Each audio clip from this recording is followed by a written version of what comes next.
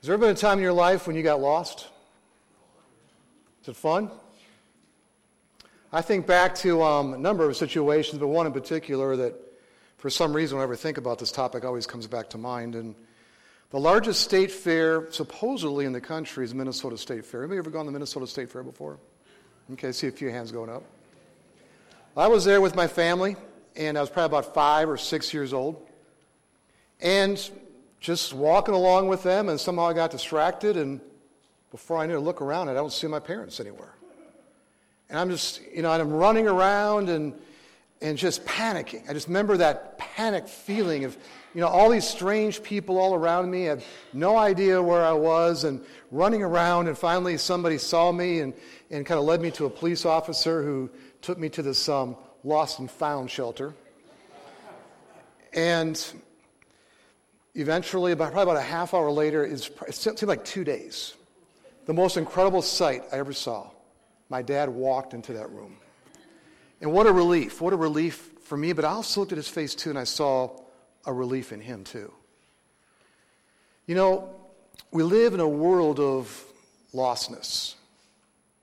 And the most important, most difficult type of lostness that is there that needs to be dealt with is a lostness spiritually. In the Old Testament, we see at the very beginning, in Genesis, Adam and Eve had a perfect relationship with God, perfect love.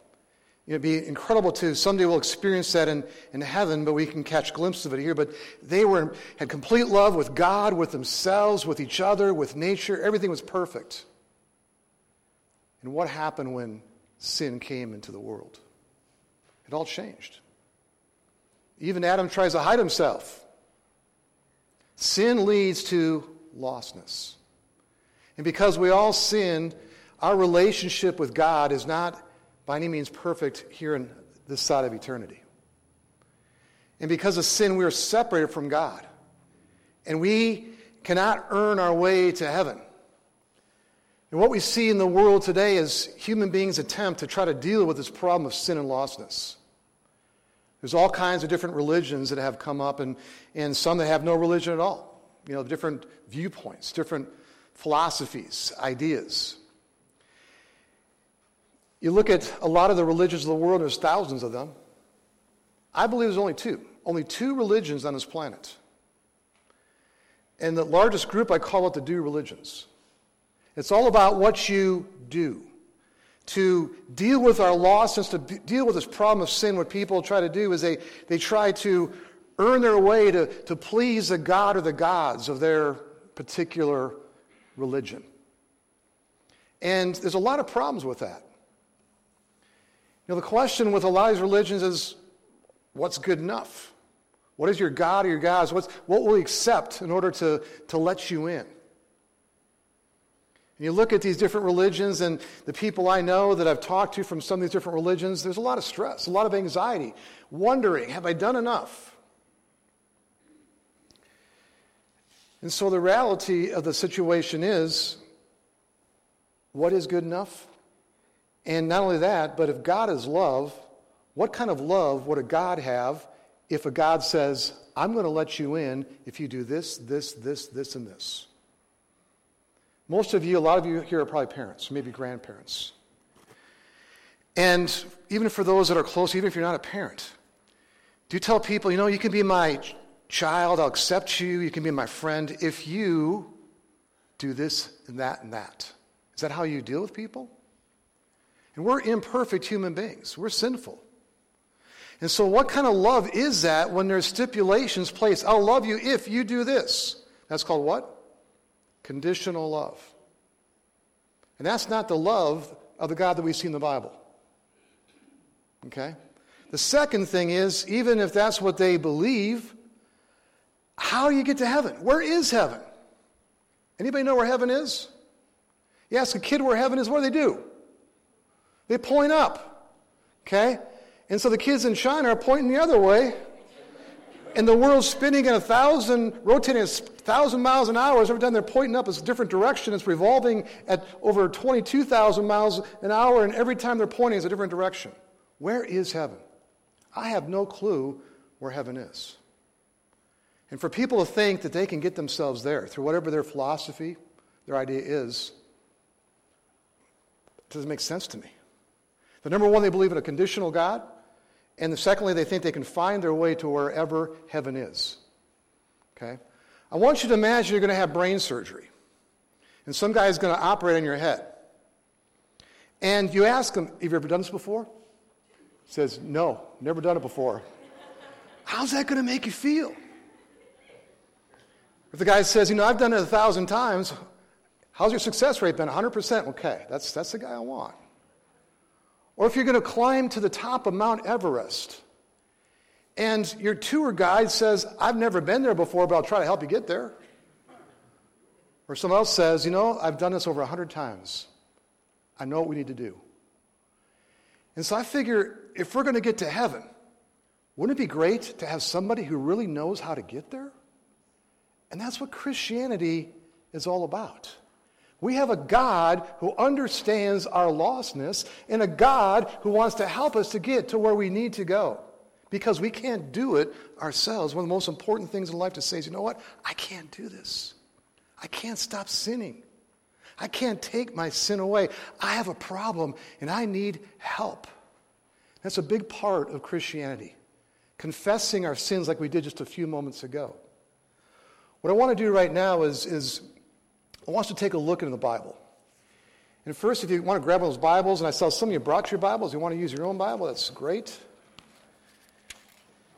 And I want to turn to Matthew chapter 7, verse 13, and the Pew Bibles is on page 1506, 1506.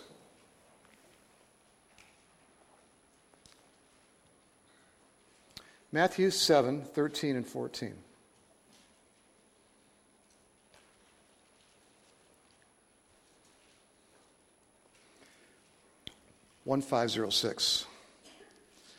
And what this makes clear is that there are two pathways in the end.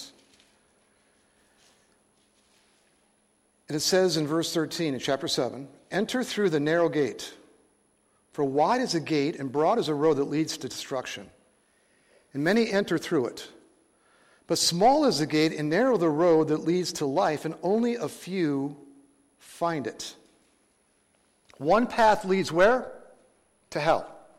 Separation from God. One path leads to heaven, which is a hard one. Heaven, in fact, it's impossible for us. In fact, only one has found that road, and that's Jesus. And so there is a heaven, there is a hell. And a lot of people in this day and age, a lot of Christians say, there's no heaven. A lot of people say there's all kinds of ways to get to heaven, and no matter what you believe, all the ways get there. Is that really what the Bible says? I want you to jump to Luke chapter 15. 1623. 1623 in the Pew Bible. 1623. Matthew 15, verse 3 and following.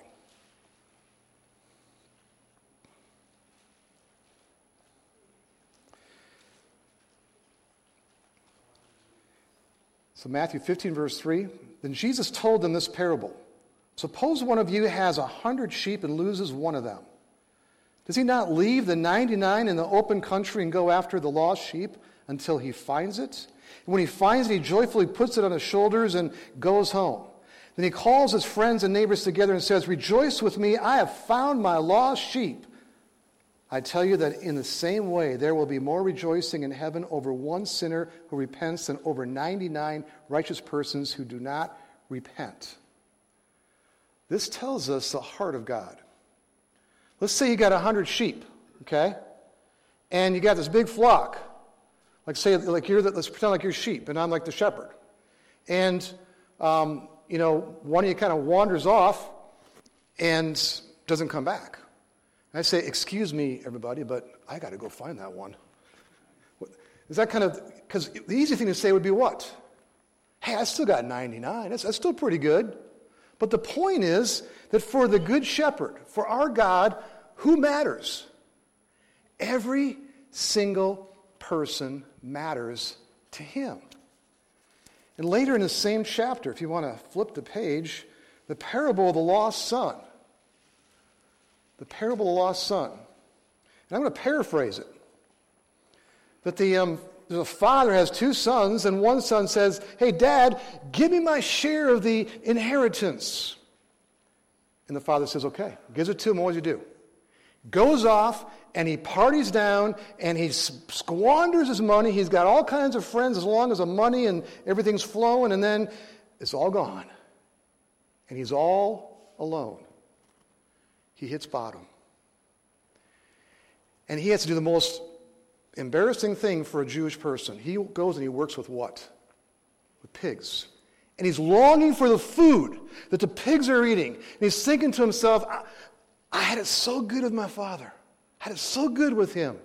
Maybe I'll go back and see if he'll take me back as one of his servants. And as he approaches his father from a distance, the father sees him. And what does the father do? Falls down in front of him. Just elated that this son is back. Even though he squandered the inheritance, he's back. And he celebrates. And meanwhile, the other son, probably representative of the church of today, other son, he's all ticked off. Wait a second. You're having this big party for him, and he went away and did all that. I've been here all the time. And what does the father say to him? You know, you've been with me all the time. Everything I've had all along is yours. But this son of mine, your brother, who was lost, is now found. He was blind, but now he sees. And so what we see is we have a God who reaches out to us to help us to find our way to where it really matters, and that's heaven. There's something about sin that blinds us.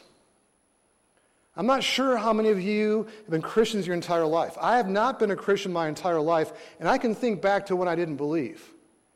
I can honestly say I was spiritually blinded. It just didn't make sense. I would try to read the Bible. It was like reading a foreign language.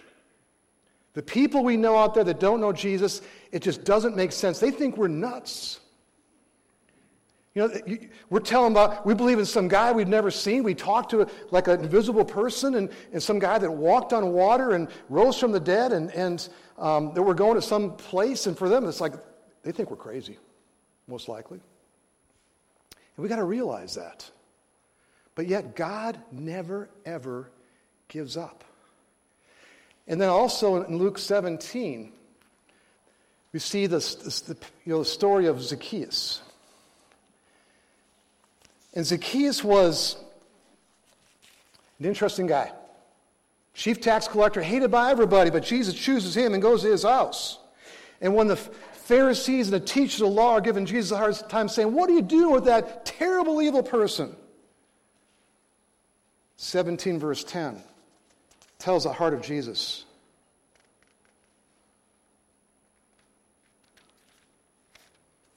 I'm sorry, it's 19:10. Excuse me, I'm in the wrong chapter. 19:10. Messing you up here. 19:10. And I love this verse. For the Son of Man came to seek and to save what was lost. And now we're going to go to our verse for today from John chapter 14. This kind of lays out the foundation of what God means when he sends us away in Jesus. In John 14, Jesus is saying, you know what? I have mansions in heaven. There are mansions in heaven, okay? I want to give you a homework assignment.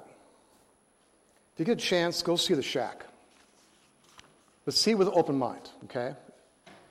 But it kind of gives you a glimpse of what things look like from the other side. We see life from this side. God sees a completely different picture. And Jesus came from heaven to earth. And he says, you know what? I'm going to kind of help you in human terms. There are some amazing mansions up there. It's going to be absolutely incredible. And I've got a place already prepared for you. Okay? You can't get there by yourself. And I've come down here because I am going to help lead you, and I'm going to take you in one day where you're going to be in heaven. And they're saying, okay, well, how are we going to get there? How are we going to get there, Jesus?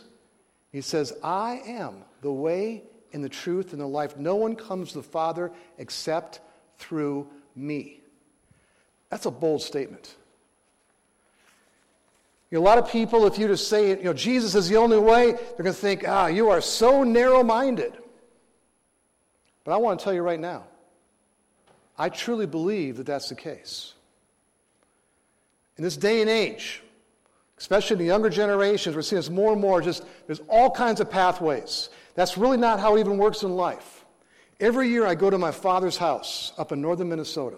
And I can honestly say that as I make the journey there, the first part, there are different options. I can go up Highway 17, I can go through Payson, I can go through Globe. There's different freeways I can take. But as I get closer to that destination, the options narrow until finally, the last part of the journey, there's only one road that's going to take me to my dad's place. No other road is going to get me there. I think some religions, there's some commonality. They talk about sin. They talk about maybe there's a heaven and a hell. There's maybe the Ten Commandments, and there's some commonalities. But eventually, Christianity diverges from all of them. Because Christianity is the only religion that's not a do religion. It's a done religion. That Jesus, through his death and resurrection, has done it for us. He has won the victory for us. He takes us all the way there. Our human efforts are going to always fall short, but Jesus, in his perfection, has won the way to heaven for us. He's the way. There's two kinds of people in the world today. Those that believe that, and those that don't. But the reality is that Jesus, no matter what people think, he's still what? He's still the way. And if you believe that, I want to encourage us to let our lives revolve around that. He's my way. He's not just the way. He's my way. He's a way I want to go. Not just on this way to heaven, but I want to try to be more like him. I want to try to follow his way more. And also, as you walk closer with him, you're going to realize that the people around you who know the truth, you're going to want to be more involved in helping them to know the truth too, because there is so much at stake. The stuff in this world is so trivial compared to this relationship we have with Jesus. Does anybody ever use their GPS system in here, like their phone? These are amazing, in fact, I typed in heaven. And it didn't, it was like heavenly barbecue, heavenly massage, but there wasn't heaven in here, okay? And so it's not going to show me how to get there. But God has given us a better one, a perfect one. This is God's positioning system right here. This is the direction, okay? It's kind of a lot here, but this is where we find that direction. And sometimes, even with our GPS we use, you ever make a wrong turn? And what's it doing? It's seriously saying, make a U-turn at the next place. It diverts you, okay? And I know that for all of us in our lives, there's been times that we have diverted. And maybe right now, we're in a diversion stage. But I want to encourage us right now on this Wednesday evening that every one of us is right back square in the path. If we're diverted, let's realign. Let's realign with Jesus. Let's realize that, he is the way, but this is meant to be personal. Not just a concept in the head. This is a life. Jesus is my way. Not just now, but forever. And through him, the future is great. One day we're going to be in heaven. And one day it's all going to make sense. All the challenges, all the difficulties we face in this world, it's going to all make sense. But my friends, Jesus is the way. What does that mean to you? Let's pray. Lord Jesus, we live in a world of lostness. And so often as we make this journey, we get diverted. We get sidetracked. The world pulls at us. We hear, come over here, go this way, go that way. Before we know it, we're lost. But you never have ever given up on us. And you're there for us. And Lord, I pray right now that we are back on the right path, living our lives for you in everything that we do in deeper ways. But at the same time, Lord, help us to also have our eyes open to those around us that are lost. Help us to be people who lead them to you, Lord Jesus, to lead them to the way that is you. And to be bold and to realize this is the most important gift, the most important thing we can do for anyone. We pray this in your name. Amen.